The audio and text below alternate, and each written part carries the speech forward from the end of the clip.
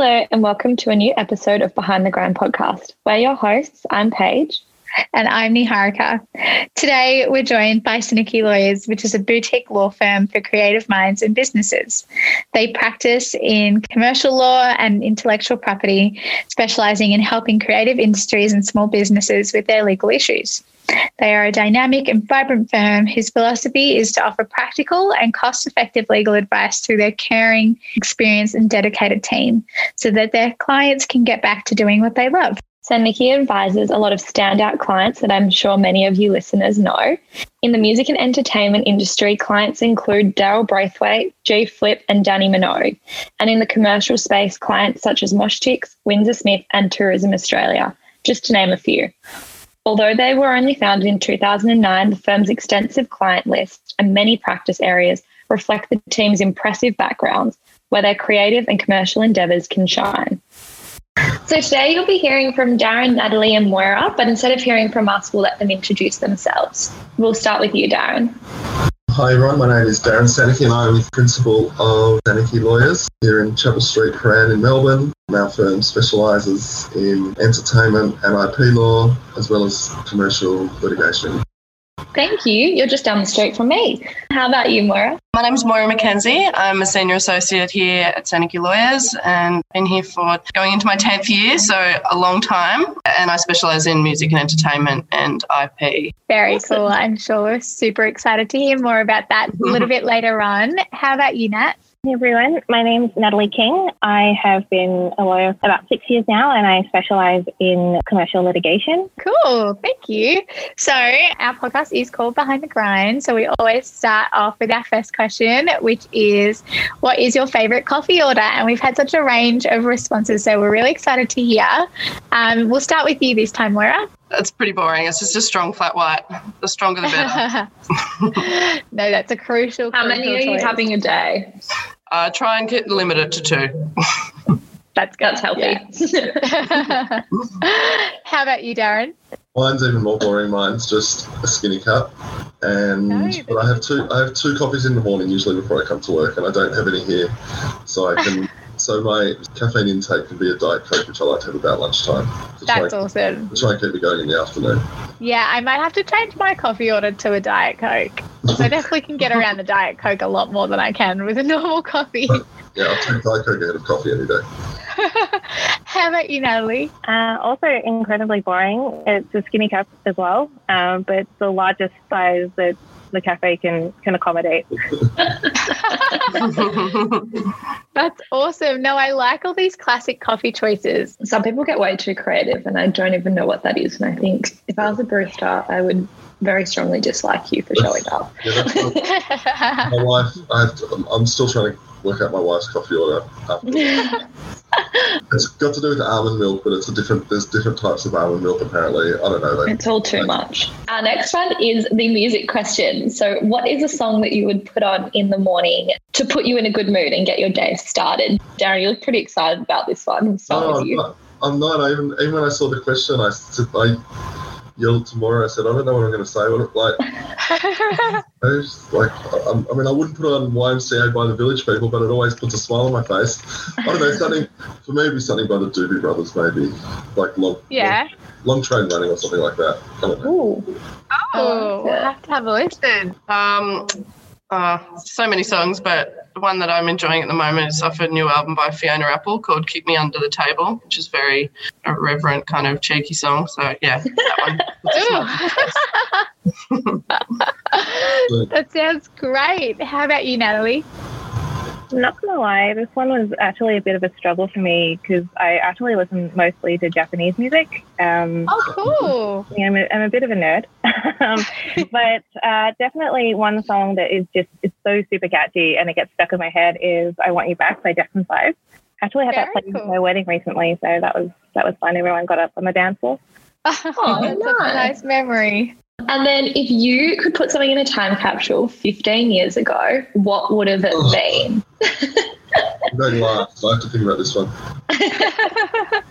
Natalie, do you want to go first this time? I had to really think about this one. I would probably say, again, going with the nerd theme, a working Game Boy.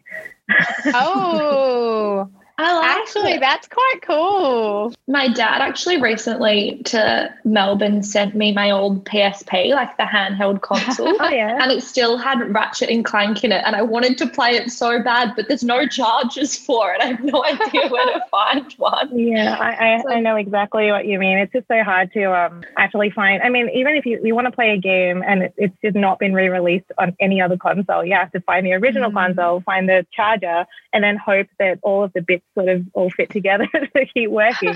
No, definitely. And then it doesn't fit into any TV or anything that you have now. So you need 500 adapters to get it to plug in. That is actually such a good thing to put in a time capsule, because I would kill to be able to play Nintendogs again. But I played it so much as a kid that the card just doesn't work anymore. Like, the console works fine, the card doesn't work. No, that's a great suggestion for a time capsule item. How about you, Moira? Probably something fashion related. I used to have a lot more crazy fashion than I probably have now, since I'm a bit more mature. So probably some crazy pair of shoes or something that I no longer own, I'd say.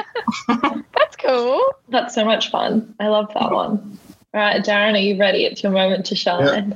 Yeah, moment to shine. No, well, apart from my hair, I'm gonna say definitely the record collection I had as a kid, which I'm still hoping is at my mum's house somewhere in a box, because I used to have dozens and dozens of records that I would have paid about, $3 or $4 for. $10 for an album, $1.99 for a single, and I used to have a lot of them. And I feel if I had them all now, I'd be incredibly wealthy. You would be. People pay $50 for a record. When I walk into JB and I see them for $40, I'm like, are you actually kidding me? They're trendy again. But I'm hoping one day, in my mum's storeroom where there's just boxes on top of boxes, one day in the future I'll open it and there'll be all my records there and I'll be extremely excited. Gosh, my fingers are crossed for you, because they are so expensive. I feel like everyone had a CD and CDs were cool, and then we got iPhones and iPods, and now just owning a record for no other purpose than displaying it on a wall and looking cool. They are so expensive again, and they're making them. Well, I'm a lot older than all of you, so that's all we had was records. No, I can definitely say that I was one of those people that really wanted one just so I could look cool in my room. But it was way too expensive for me to afford, so I'll stick to my little iPhones and iPods and things. Well, that's been great. I definitely feel like we know you a little bit better. So we'd love to know, I guess, why you chose to work at Sneaky, and maybe, Darren, why you chose to start it, and maybe also a little bit about why you chose to work in your particular team or in the law at all. Start with you, Darren. I studied law as a mature age student, so I didn't study law until I was in my late 20s, and before that I sort of worked in and around the music industry, and then that all got very, very hard, and I was always interested in business, and I'd studied economics and I'd done a year of law, and I got really excited when I had to work with a couple of music lawyers, and I always thought, I'd love to be a music lawyer because I knew a little bit about music and I was interested. So I went back to study law in my late 20s, and then I got a job in a firm that was great and progressive and had an entertainment department, and I got a taste for it, and I got a few clients, and then it was 2009, it was the GFC, and it was just all very hard, and I just thought, if there's ever going to be a time where I can just try something, now's the time to do it. And so I opened the firm in 2009 out of my house, out of my bedroom, literally. Almost 12 years later, here we are. I know, look at it now. That's amazing. What a cool story. Congratulations. I think it's really great when people are mature age law students, because I think that for some reason law students think that you need to graduate really young and it's going to take you 500 years to do anything you want to do in the legal space. And lo and behold, you do not. No, I think that's one of the great things about, Paige and I do a JD, and I think that's one of the cool things that we've noticed is, we have all kinds of students from all kinds of backgrounds, and they all bring something different to the discussion. When you're talking about something in the law, everyone has a different perspective, and it's really, really great. Moira, could you tell us a little bit about why you chose to work at Sneaky and maybe in your particular team as well? Yeah, so I studied music before. I did a Bachelor of Contemporary Music before I studied law. I never even considered being a lawyer growing up, so it was a bit of a weird snap decision to study law. I just thought I'd give it a go and see what it was like. Yeah, so when I finished my degree, I studied at Southern Cross Uni in Lismore on the north coast of New South Wales. I didn't really want to live in Sydney, so the only real place to look for work in this area was Melbourne. And so I contacted Darren to do my placement as part of my GDLP. Yeah, I think at first you said you didn't have any room. That was probably when you were working from your bedroom. You didn't have any space for any interns. But, yeah, a little while later, I remember Darren called me and said he did have some room, and that was when you were in your first office, I think, Darren. Yeah. And there was a little desk that I shared with Charlotte, and still here. No regrets. Amazing. Really How about nice. you, Natalie? I didn't really ever set out to be a lawyer. It's sort of expected that you'll either become a doctor or a lawyer, possibly an accountant. But I can't do maths, and I'm really bad with words. So it was sort of like law was always going to be the path for me. So I studied law at university. I went to Monash, did my law degree there, found that it wasn't actually too bad. So the funny thing is I always thought I would be a criminal lawyer because I was like, oh, that's where the excitement is. Always wanted to have something to do with the court. But when I came out of uni, I did a lot of studies in criminal law. Couldn't find a job when I came out, and so I sort of fell into commercial. But I guess I was very lucky at that time to be in a firm that did a lot of litigation, so I did reasonably good at it. So that's sort of where I've been for most of my career. I chose to come to Whanake because of the culture. I actually met one of our property lawyers at a random networking meeting, and she was lovely, and she was giving a presentation, and I was like, yes, this firm is a firm that I want to work for.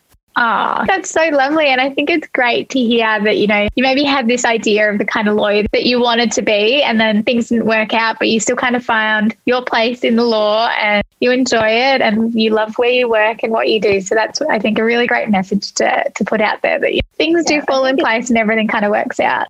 Could you tell us a bit more about the work that you do in media and entertainment law, and maybe highlight some cases that you've worked on that were unique and really enjoyable, or I guess why media and entertainment law and why is it so different and special to you guys? It's quite broad, and I heard a friend of mine who's a film lawyer talking the other day, and so he's a film lawyer, and I suppose we're more music lawyers, and even though we're all entertainment lawyers, we don't know what each other do, and we don't understand what each other do. So it's very, very, we all come under the umbrella probably of commercial law. I mean, we do. The entertainment can be quite broad. We specialise in music. We do all areas of entertainment, I guess, and all people in the entertainment industry. So all entertainment lawyer means is that your clients are in the entertainment industry. And for us, I guess, more particularly the music industry. Mostly contract work, working with young artists and just helping them on their way, because often they get presented with all these contracts that they don't know what they mean or what their obligations are or how it works, and we help them with that. I was involved in a really pretty big court case that went on for about 3.5 years for a client, Bruce Woodley, who was a member of the band The Seekers. I don't know if you've heard of them. Way before your time, even before my time, actually. That was great, to go to the Copyright Tribunal, and then we sort of lost. We won, but we lost on costs, and then we appealed and went to the federal court. And just to be involved in something like that, stick in your mind. But I remember going into the federal court, and it was at the time, it was a few years ago now, when all the Essendon football drug scandal stuff was happening. Oh. And I remember watching one of the cases where James Hirth went to the federal court to try and appeal it all, and he lost, and this judge shut him down, and then the court, and the same judge was sitting there. Oh my God, that was James Hirth's judge! Like, we're in trouble. Yeah, did you want to go next, Laura? So, yeah, like Darren said, I mostly work with musicians and other people who are part of the music industry, so music managers and little record labels and publishing companies and festivals and ticket companies and all those sorts of things. Yeah, most of it is either they come to us and they need a contract reviewed, so especially musicians haven't necessarily even seen a contract before. They don't understand what the implications of signing it are, and people probably wouldn't necessarily even realise that they're negotiable or that they have the opportunity to try and negotiate a better deal. So that's our main role, would be to first of all make sure they understand the contracts and then try and help negotiate them on their behalf to make them better. Sometimes people come to us and they want contracts drafted up. So if it's a manager, then they might want a contract that they can provide their artists with. or if it's a little, music business that's starting off and they need their terms and conditions, and so all different kinds of things like that. And then obviously people do have disputes with each other in the entertainment industry. Relates to IP in some way, copyright, or it might be relating to the contracts they've signed or haven't signed. Getting involved in advising and helping to resolve most of those disputes. How about you, Natalie, with the commercial litigation work that you do? Well, as I said, I've always sort of known that I was going to be a litigator. I've done employment litigation. I've done IP litigation. Being a litigator, it's versatile and it exposes you to a lot of different practice areas. So you sort of end up being jack of all trades. You sort of know a bit about most areas of law, and then you have to fill in the gap. A large part of it is also client management. Usually it's going to be financial considerations. Most of litigation really is being able to negotiate, learning how to manage each client because they're all different. Each client will have different expectations, different needs, and just different ways of communicating as well. So being able to be across all of that and manage your clients effectively is a key part to being a litigator. This year has been particularly interesting just because it's just something we haven't ever seen before with the COVID lockdowns and all of that. So we actually recently had a matter where one of our clients was actually being sued. They had been planning a big event, which obviously because of the lockdown and the closure of international borders didn't eventuate. So there were a lot of interesting arguments coming out in relation to whether the contract was frustrated. Yeah, that's huge. That's awesome. Congrats on that. But I also thought it was really interesting how you spoke about client management skills, especially with something with like commercial litigation. From my understanding, and obviously correct me if this is wrong, but from my understanding, a lot of the matters can go for quite a long time. So client management, but also client management over a long period of time would be unique and really crucial to the work that you do. So thank you for sharing that. So our next one is, Natalie, you spoke about this before, about the firm culture and how when you met that lawyer that you thought they were super nice and welcoming and that really excited you and drew you to the firm. How would you describe the firm culture? And that can also include, like, what are some of the fun things that you guys do? Fun, supportive, and I think those are incredibly key. I have to say that when I met Ariel, the property lawyer, I had never actually met a lawyer who was so enthusiastic about what she does, and it was genuine excitement about what she was doing. And I've never heard a lawyer be like, I love my boss, I love my firm, I love my team. So that was refreshing. And I came away with the impression that sounds like a firm that I want to work for, which says a lot about Darren and how he's created this culture of inclusivity and fun. I guess in terms of fun things that we do, we go out for lunch fairly regularly. We were thinking of going and doing some pub trivia. So maybe over like Friday night drinks, that sort of thing, which we do regularly as well. That's really lovely and really nice. Maybe, Darren, you could speak a bit about how you fostered that culture or why you think that culture is really important for your firm. Yeah, I just made sure, the first thing I had to do when I set up an office was to make sure that there was a fridge and it was always stocked with beer and wine and there's always chips and chocolate around. I certainly want people to be here that want to be here and that enjoy being here. It makes clients want to be around us as well. No, that's great. That's so lovely. I think one of the things that Paige and I have kind of seen over the period of running this podcast and having different guests on is that, there's a bit of a double-edged sword to the law. There's good and there's bad days, but we'd love if you could each share, I guess, maybe one success that you've had, but also maybe one of the challenges that you face. We'll start with you this time, Laura. Yeah, success. I don't know. I can't really think of a single success. I think I feel having developed my own client base and feel in control of, my own kind of practice in a way is my success. And the challenge, I think, is just an ongoing challenge of making everyone feel special and important and like their work's the main thing that you're doing. But that is a challenge when you've got 20 clients who are all waiting for something and some are more vocal than others. So, and I don't think that's ever going to go away. You just have to not let it stress you out. How about you, Natalie? Being able to work through all of the really complex issues and be like, yes, I get this, I understand this, and this is where I'm going, especially with litigation, when you have a clear strategy and then the strategy works. It can be incredibly, incredibly rewarding. As I said, it can get quite emotional. So the fact that your client is still with you, still trusting you, and has basically put their matter in your hands is incredibly rewarding. Challenges are sort of also the day-to-day challenges, time management, client management. do get some very difficult clients who won't take your advice. Well, I think it's all part of the realities of working with people, right? Everyone's different, and figuring that out and managing that is really important. How about you, Darren? A success and a challenge? Firm obviously is something I'm very, very proud of and I love, and honestly, I cannot think of one day in 12 years where I've woken up and not been excited to go to work. The smile on your face says it all. But we're a small firm, so, you know, we act for, more often than not, we're acting for the little guy.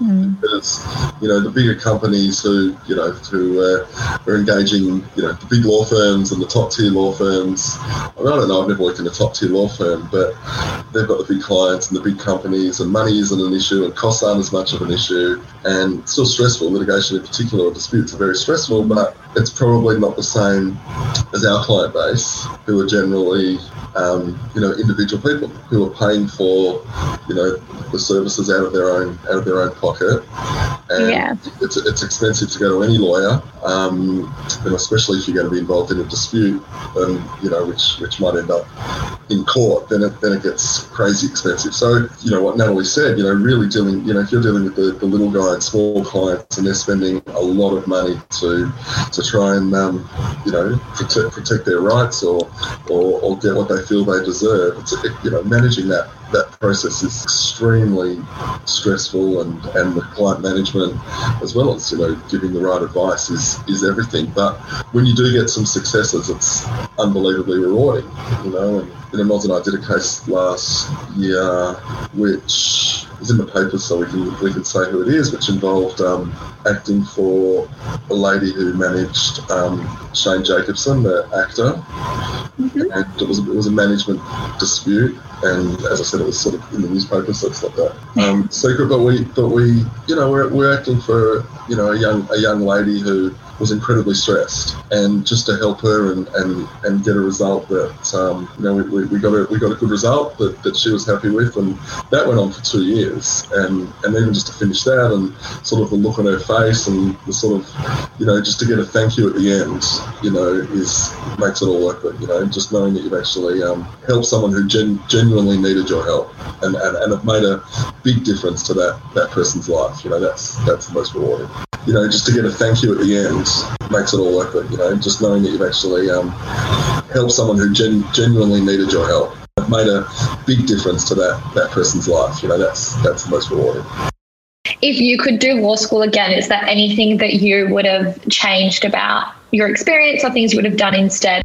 I would have tried to do some more placement. I only did one placement in a law firm towards the end of my degree. So I got to go to court and do, all different kinds of matters, and nothing to do with what I do now, but I just really found it very fascinating, and just seeing how the lawyers interacted with their clients. And whenever we have lots of interns who come through our firm, and that's probably the one thing that I would say to them, is just to get as much experience as you can while you're still studying. You know, it's not just for experience sake, it's also so that you can understand what the job is like and see it firsthand, and make sure that is actually what you want to do. Darren, do you want to go? I think you have very unique advice here too, because I don't think we've had a mature age student advice in this space, so I think it'd be very beneficial.